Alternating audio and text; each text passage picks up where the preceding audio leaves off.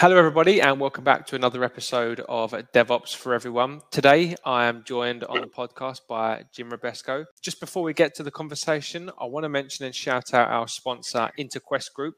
So IQ, for those that don't know, is a professional staffing firm who cover tech, product, sales, risk, and so much more across the UK, Europe, and US.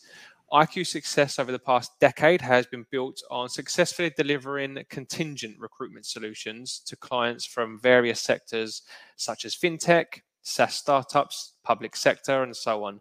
However, I think as we can all agree, we have recently faced something in the staffing industry that no one saw coming. So while delivering on ad hoc contingent vacancies is still a massively important part of IQ's business, they've now created a new unit to serve those clients looking to create talent rather than simply headhunt. So this new hire, train, deploy model essentially provides the most in-demand talent for a third of the price, while at the same time upskilling and professionally training these people in your exact tech stack, ready to be deployed within a few short weeks. So for any more information on that, or to speak with a specialist consultant at InterQuest who cover tech, product, or sales, reach out to me for an introduction. Now, onwards with the pod. Jim, thank you for sitting through that and being so patient. How's your morning going? Hey, Joe. Thanks for having me. It's been going great. How are you doing? Brilliant. Where is it you're based, Jim? I'm down here in Austin, Texas. So we're sitting through about, I don't know, going on 2 weeks now, 100-degree Fahrenheit days. So it's been cooking a little bit down here, but it's good to get out of the heat and get on the podcast with you. Yeah, absolutely. Yeah, as you can see in the background, I'm actually in the office today, so a nice bit of aircon goes a long way. We've got about 30. I don't know what it is in Fahrenheit, but we use Celsius, so we're about 30 degrees at the moment. Yeah. It's hot either way. Yeah, either way, we can agree that it's hot. So thank you for carving out time in your morning, first thing, to do this for us. I really, really appreciate it. Been really eager to chat with you for a little while, actually.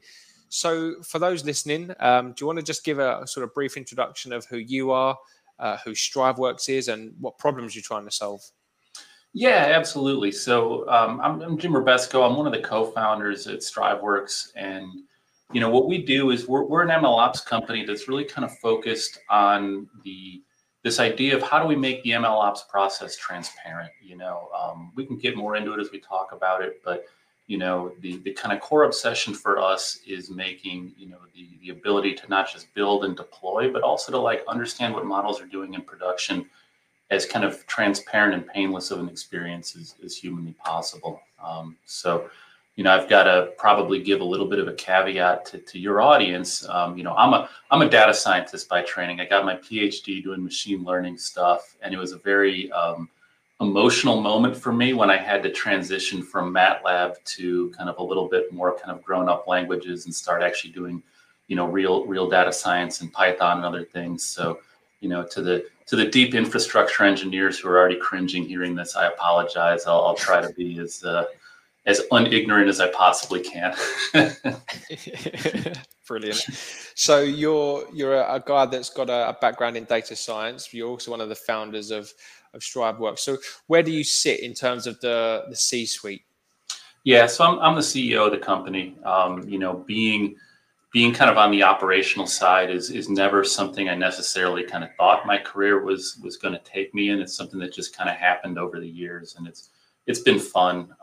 But my passion always lies kind of in the engineering and the technology that we're building. So they must have seen a value when all of the C-suite were sitting down and saying, right, Jim, you're going to be the CEO. You're obviously the operational guy. You're good with numbers. You're commercially astute. They must have seen something in you to nominate you for the CEO title. The way I like to think about it, and I know you work in staffing a little bit, and I think there's this really robust pattern, that really high performing engineering teams are seeing. I think the preferred term that people start to use right now is that T-shaped individual, right? Somebody who's got a really good kind of generalist base of skills, and then has the passion and the drive to become truly excellent in one or two things, right? I'm just that person who never really kind of grew the base of the T. I'm just that kind of flat stick generalist. And so that's kind of had has put some left and right barriers on my career over the years, I suppose. Fair enough. Fair enough. Inch wide and a mile deep. That's what we try and do at Interquest as well. Yeah, So yeah. I can definitely appreciate that. So in terms of the problems you're trying to solve, essentially in a nutshell, is it as simple as trying to make the MLOps process more transparent for people? Yeah, and the way we kind of talk about that a little bit is, I think, if you kind of, if you first of all, like, you ask the question, hey, like, what really is, ML ops? And the simplest answer, the great starting point is like, let's take those same kind of principles that we learned, through the software engineering kind of universe, through the DevOps kind of set of principles that have really come to guide how we build and deploy software. And then we're going to add this new wrinkle into it, right? And the new wrinkle we're going to add into it is that, software, relatively speaking, is fairly deterministic. And, once we've built and deployed, good software, we tend to have a pretty reasonable understanding of how it's going to perform. When you ask that same question of a model, you're bringing in, one new factor, and that's the data, right? And so models are trained on data. And when you deploy a model, you're making a very strong assumption, right? The assumption you're making is that the production data that you're running across or interrogating this model with is going to look like the same data that you trained the model on, right? And that's an assumption that's, true enough to be useful, I like to say. But the real question becomes, we know that, in the real world, data is always, relatively speaking, non-stationary. It always changes a little bit. And so how do you kind of, take DevOps into this world where the target is always kind of moving, so to speak? And that's really the kernel, like the question, the challenge, that the MLOps world is trying to answer. And, typically a lot of times that breaks down into kind of what we think of as a 2-day cadence, right? Day one, I'm collecting data, I'm cleaning it, I'm labeling it, I'm training with models, I'm experimenting with models. And day two, I'm trying to deploy that model. I'm trying to put it into a production environment, connect it to production data, and it makes sense of the world.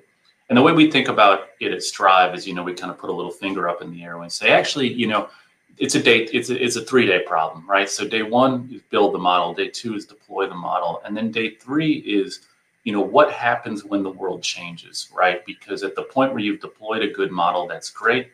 And then how do you know when the world around that model has changed, and how can you rapidly restart and iterate the process? Today, that's a very data scientist kind of heavy thing. It kind of involves taking that model back to the data scientist and having, him or her retrain the model, hand it to that deployment or that software engineer, and kind of restart the process. And where we want to drive this market, and what we do with our platform, is to really try to make that as seamless an experience as possible, to make that whole thing kind of disappear. It's interesting when you talk about the kind of changing world as well, in terms of DevOps, in terms of operations, in terms of implementing a process, right? Who would have foresaw COVID coming and the impact it had? So if you've got something in place, which is an automation pipeline, something provisioning your data, something pulling data from 150 million data sources or whatever, you need something running smart in the background that can anticipate the kind of knock-on effect that COVID would have. That's exactly right. So if you were running a model in production for an airline, trying to forecast demand, for tickets, trying to figure out what fuel prices are going to be, COVID happens, and the first order of magnitude, you're going to throw out all those models. You should just switch them off. They're done. They're worthless. And we need to build new ones. And the question becomes, how quickly can we do that? Yeah, absolutely. So you mentioned airlines there, and this is a nice segue into what I wanted to ask you next. I don't know if airlines are, or if aviation is a big sector for you, but what markets do you serve, and who would your typical target customer be?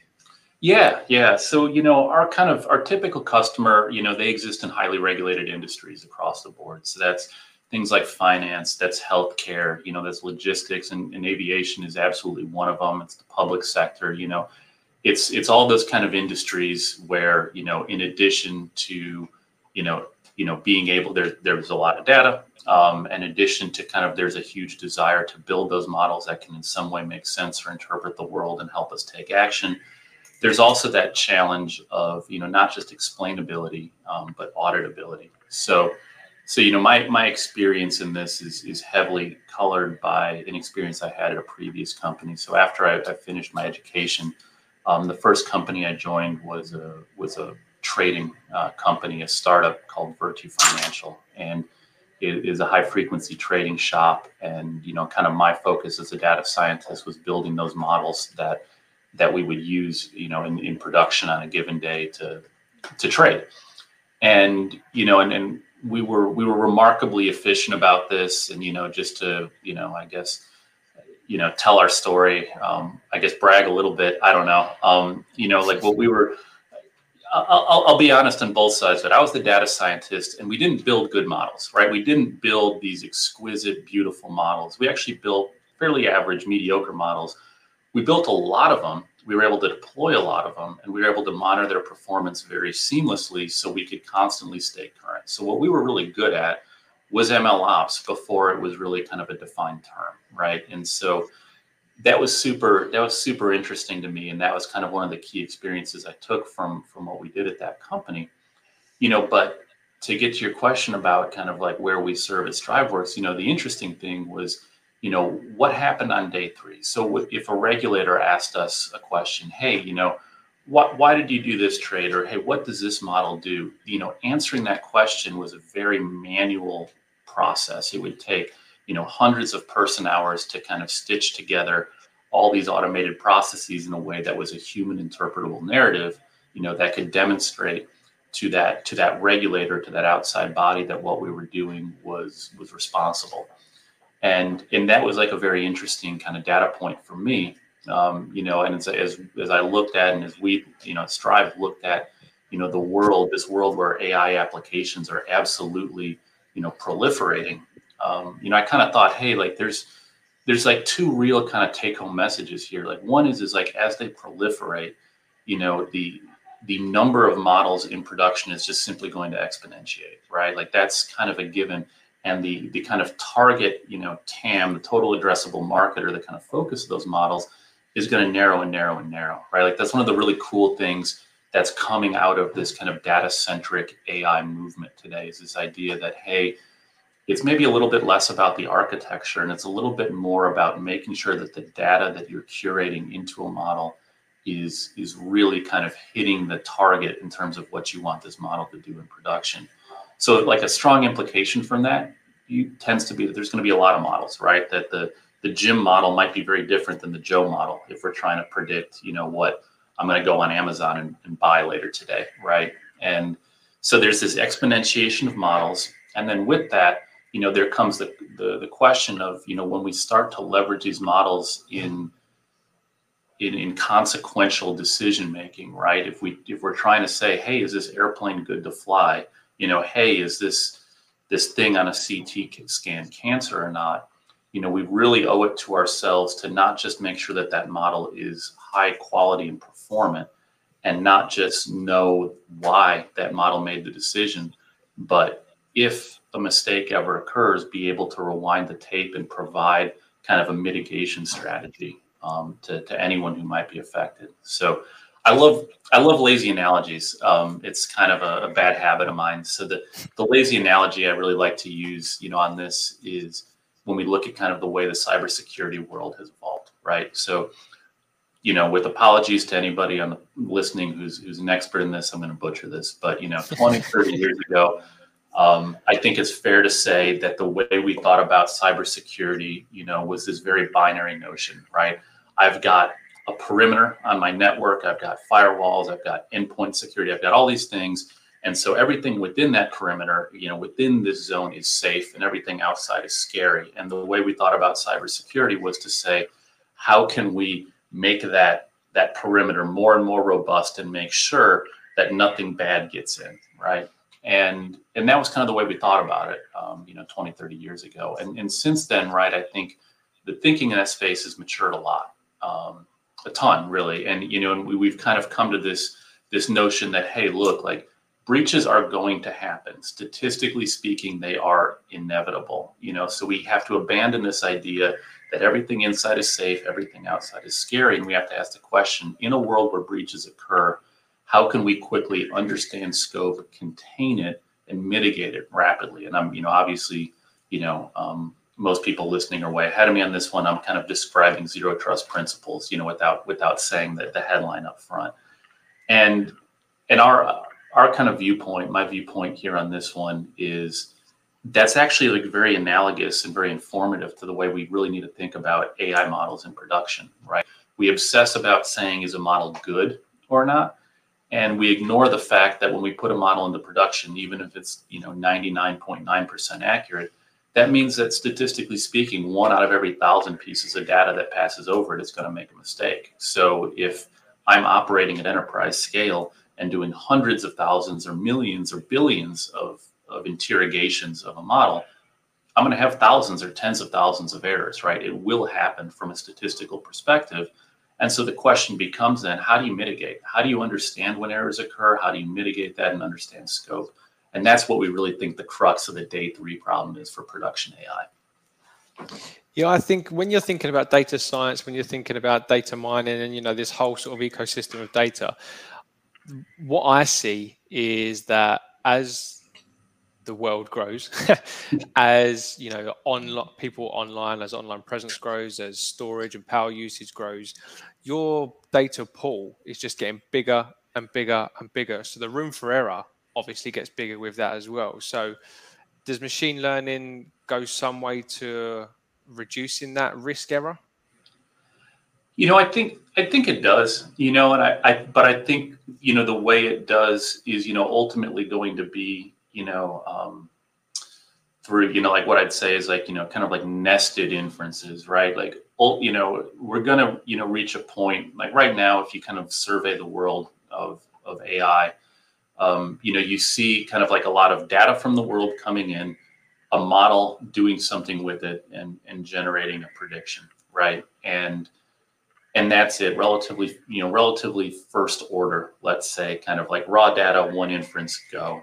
And, we already know, and there's such an exciting industry being built around, feature engineering and feature stores, the idea that, not only am I taking raw data, but I'm already know some of the kind of transformations or manipulations I want to do with that data.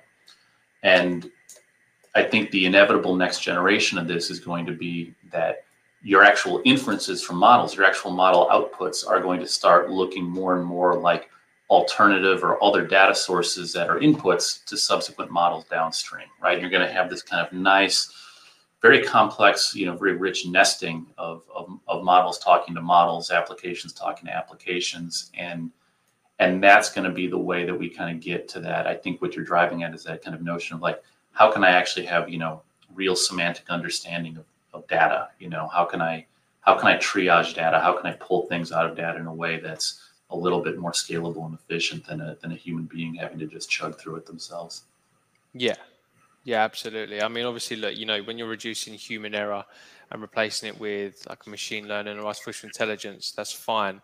But I think you also still need to account for a certain amount of error or a certain amount of oversight because there's no perfect model. Absolutely right. Exactly. So, Jimmy, you gave us kind of an overview or like a simple overview of what MLOps is. I just wanted to go a bit deeper on that because it's not something that I've come across too much as a recruiter. I know obviously it's a thing, it's out there, and you also mentioned as well that you first started working with MLOps before it was MLOps. So what was your earliest experience in that area? Yeah. So, it kind of goes back to what I was talking about. So my first company is called Virtue Financial. And, we were building and deploying a lot of kind of models for automated trading, market making of stocks, futures, securities, all that sort of thing. And, it goes back to that question of data stationarity. So what you do is, you would bring in a lot of data, you would train a model, you would validate it, and then you'd say, hey, this thing's ready to go. And then, the reality is that, there'd be events big and small that would just kind of constantly change that the nature of that data, right? So if you were, trading energy futures and there was a hurricane in the Gulf of Mexico, that would have a significant impact. Or if a oil pipeline, in Europe, turned off, or there was a storm in the North Sea, that would have these significant impacts. And so, the question that was immediately thrust in front of our face on day one was, how can you be so those things are the easy ones, right? Because it's a big news headline and, hey, like hit the stop button, I got to retrain. But there's subtle, there's a lot of subtle things that maybe don't make the headlines, whether it's, changes in supply and demand or any of another million other things. So the kind of the question we were faced with, on any given day was really, our data stationarity was so short, and so I think, if I remember right, what we ended up kind of getting to at an operating tempo was that about 5% of our models had to be updated on any given day, which meant that over the course of a 5-day work week, about a quarter of our models had been updated. And thus, statistically speaking, within a month, there was not one model in production that had existed in the exact same form the previous month. So it's just this incredible churn of models. And so we got good at it. We got really good at it. And this is now, kind of, mid 2010s. I think one of the most interesting kind of starter pistols in the MLOps world was when the team over at Uber published their paper on Michelangelo, which was their kind of machine learning framework that they used inside of Uber. And that, I think, really kind of snapped people's eyes to this idea that, hey, there's a discipline, and a unique set of skills, that couple your data scientists, your math PhDs, your mathematically skilled modelers with the software engineers and the DevOps kind of cadre that are ultimately putting these things into a production environment to interact with actual running applications. And there's a skill set around that. So MLOps, I think that's kind of, historically speaking, where people like to put the flag in the sand about the kind of birth of the industry. Yeah. Since then, we've seen a lot of really interesting differentiation, folks working on the data side of things. How do I bring data into a system? How can I clean it? How can I label it? How can I engineer features? How can I serve those features reliably to a model? Obviously, model experimentation. I've got all this great data. How do I build a model? How do I figure out which model's good? How do I train? How do I abstract away all the hardware acceleration I need to train models? Because if you put a guy like Jim in front of a computer and say, hey, use GPU or TPU acceleration, it gets really scary really fast.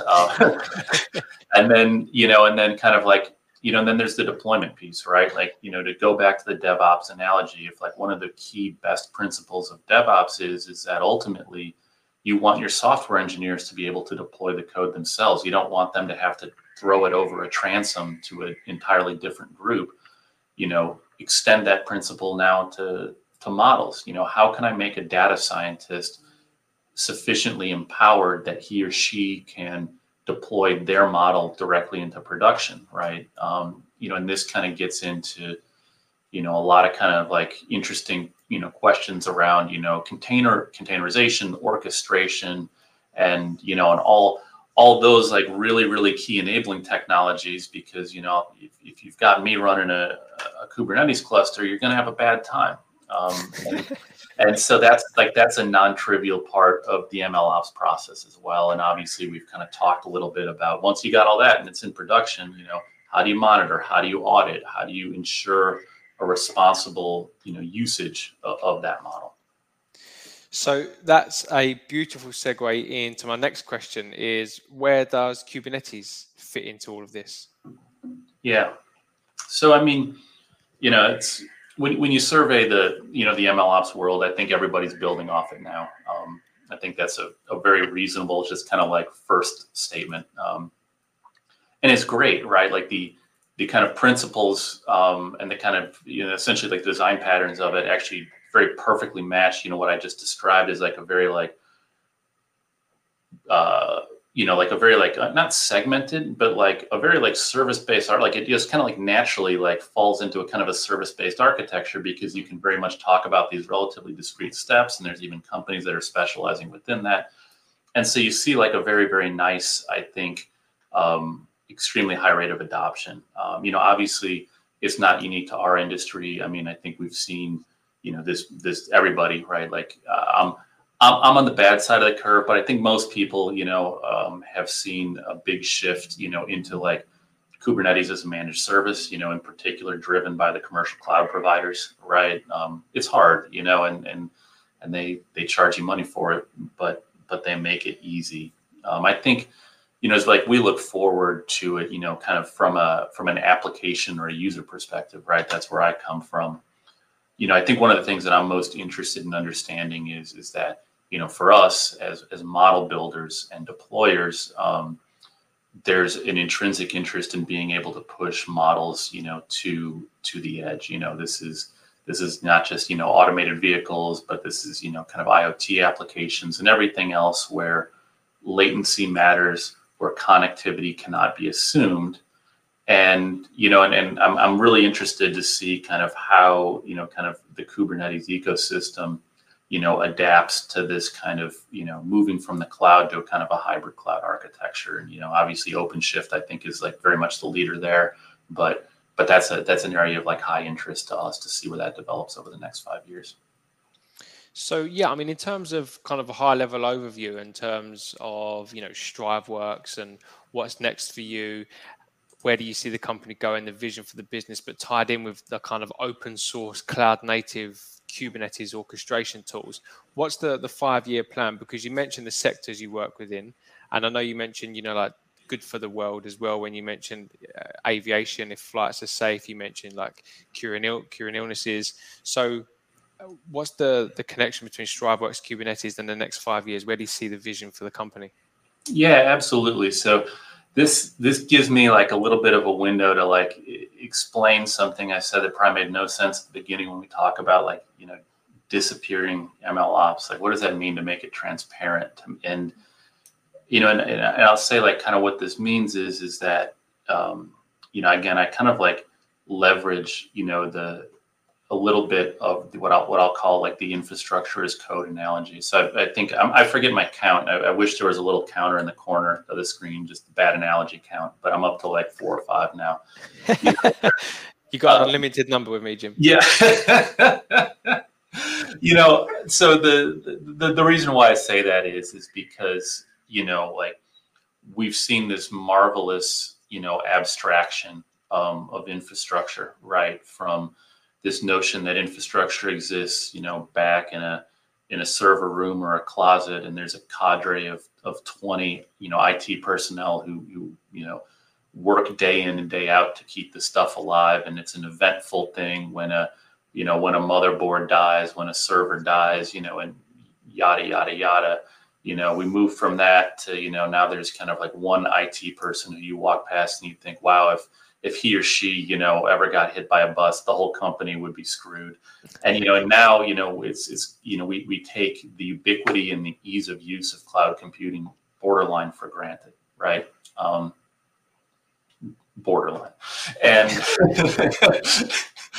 and so the question becomes, for us now, it's like, so first of all, like orchestration is going through that, right? Like we talked about that, especially with the shift to managed services. Like we're definitely seeing this go from like, it's an exotic, it's a terrifying thing to we're seeing this cadence where it will become, I think, commoditized and almost taken for granted. Like, hey, I didn't even know what I was doing. I just clicked the button and that spun a pod up somewhere and I just got the outcome I needed.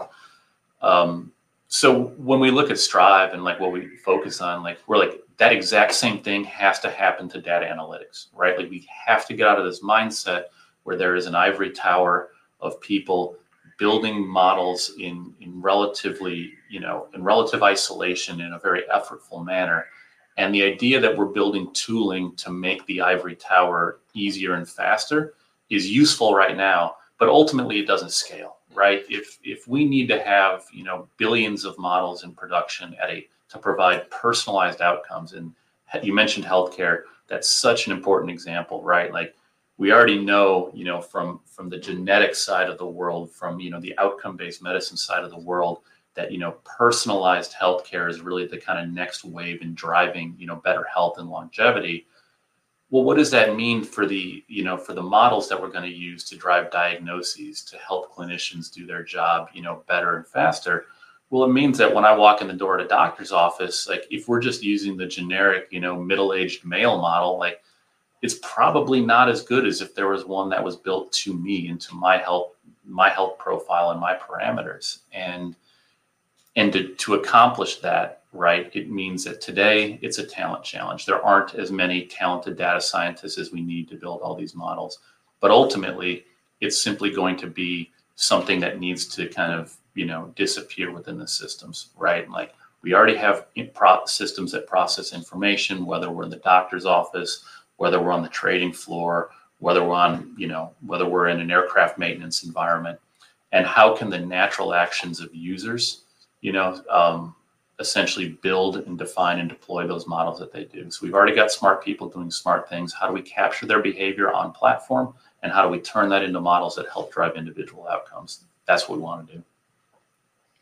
See, I find it really interesting because talking to you about this and, the possibilities that are out there, you're talking about, good for the world. It's not just, we're a SaaS company selling a SaaS product that can help technology companies. You're talking about real things that affect people. So where does this go? Where's the ceiling with this?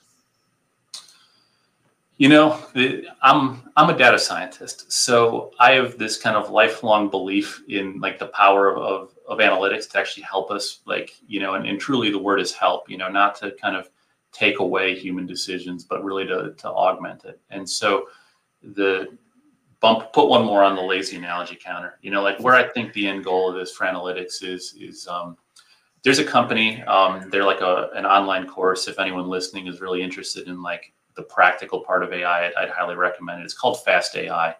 And I love their tagline. It's so cool. Like they say, we want to make AI boring. Like I love that so much. It's so profound. It's so on target. So I can't use that one. And so what I'll say is, we ultimately the analytics need to look like anti-lock brakes, right? In the sense of, you're driving your car and you mash on the brakes. You've got an incredibly simple user interface. And behind the scenes, the car's got to figure out a lot of stuff about like, hey, what wheels are slipping? Where am I getting traction? Where am I not? Tons of other stuff. If there's an automotive engineer on the listening to the podcast, they're no doubt screaming right now at how wrong I'm getting this. But at the end of the day, the point is a very simple user interface, a ton of very complicated math, and it just simply provides the outcome we need. Like the car stays in control, and that's where analytics need to go, right? Like right now, our analytics are very effortful. When you see them, typically speaking, it's kind of like, you want to put air quotes around it. The AI box is doing something, and when you look at where this has really succeeded, obviously Google is a great example.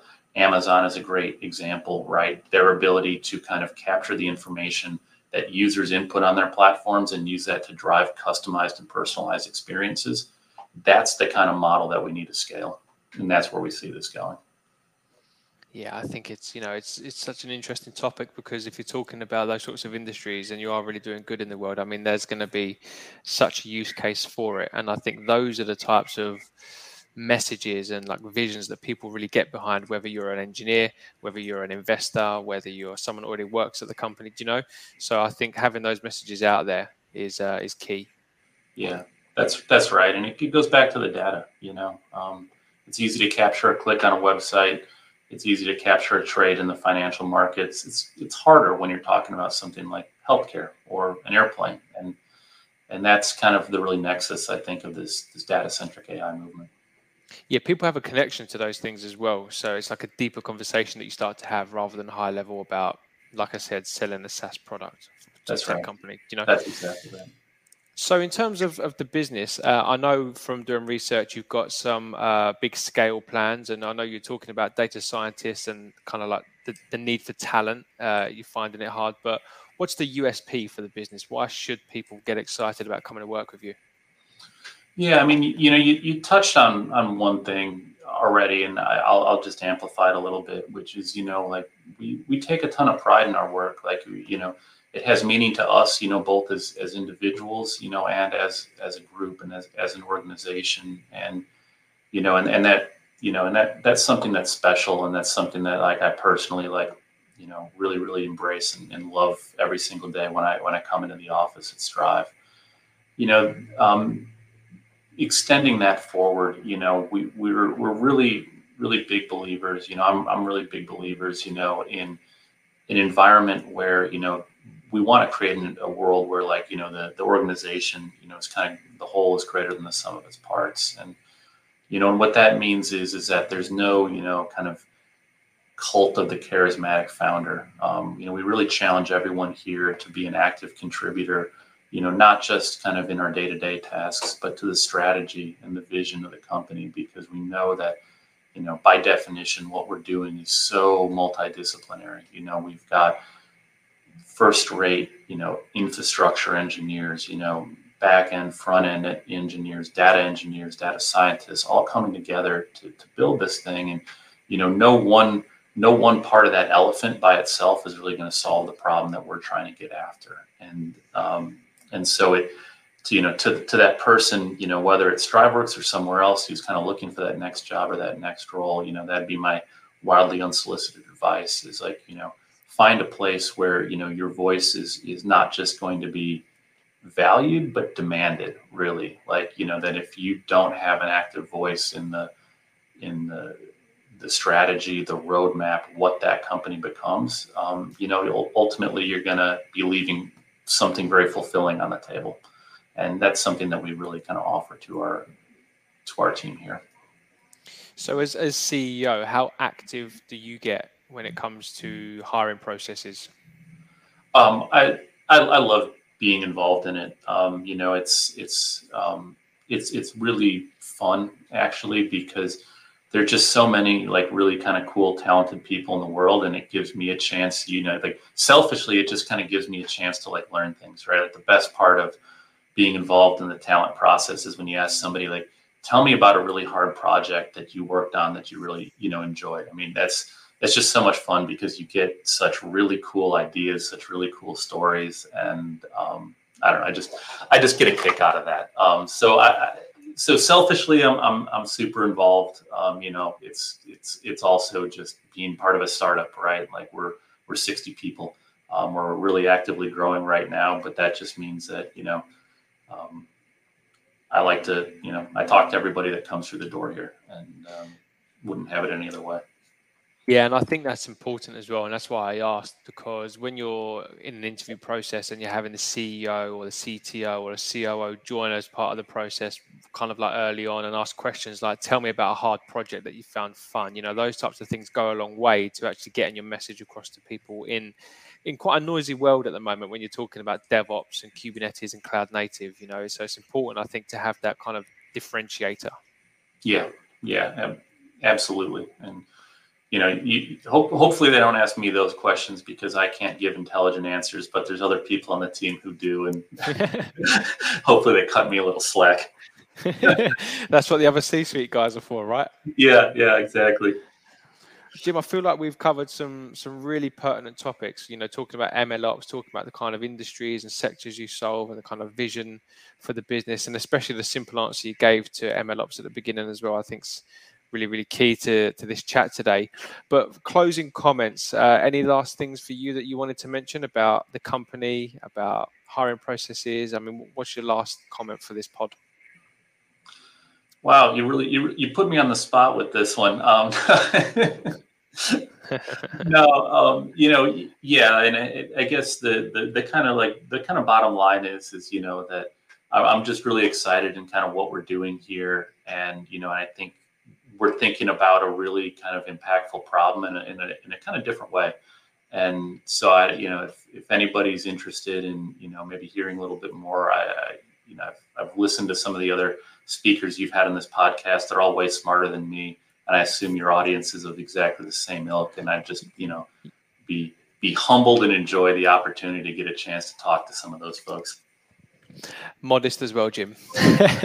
No, just reality. Well, closing comments from me. I just want to say thanks so much for joining. It's been a long time coming. I know we've been going back and forth for a few weeks now, but I've definitely learned something, especially in the kind of MLOps world as well. Stuff that I'm definitely going to go down a bit of a rabbit hole with and learn a bit more about. So hopefully listeners will do the same as well. This will be posted on Spotify, and of course I'll link you guys to it as well, and I'll tag you on LinkedIn. But yeah, as always, I really appreciate you coming on and spending your time with us. Yeah, appreciate you having me on, Joe. It's been a lot of fun. No worries. Catch up with you offline. Cheers, Jim. Take care. Bye, everybody.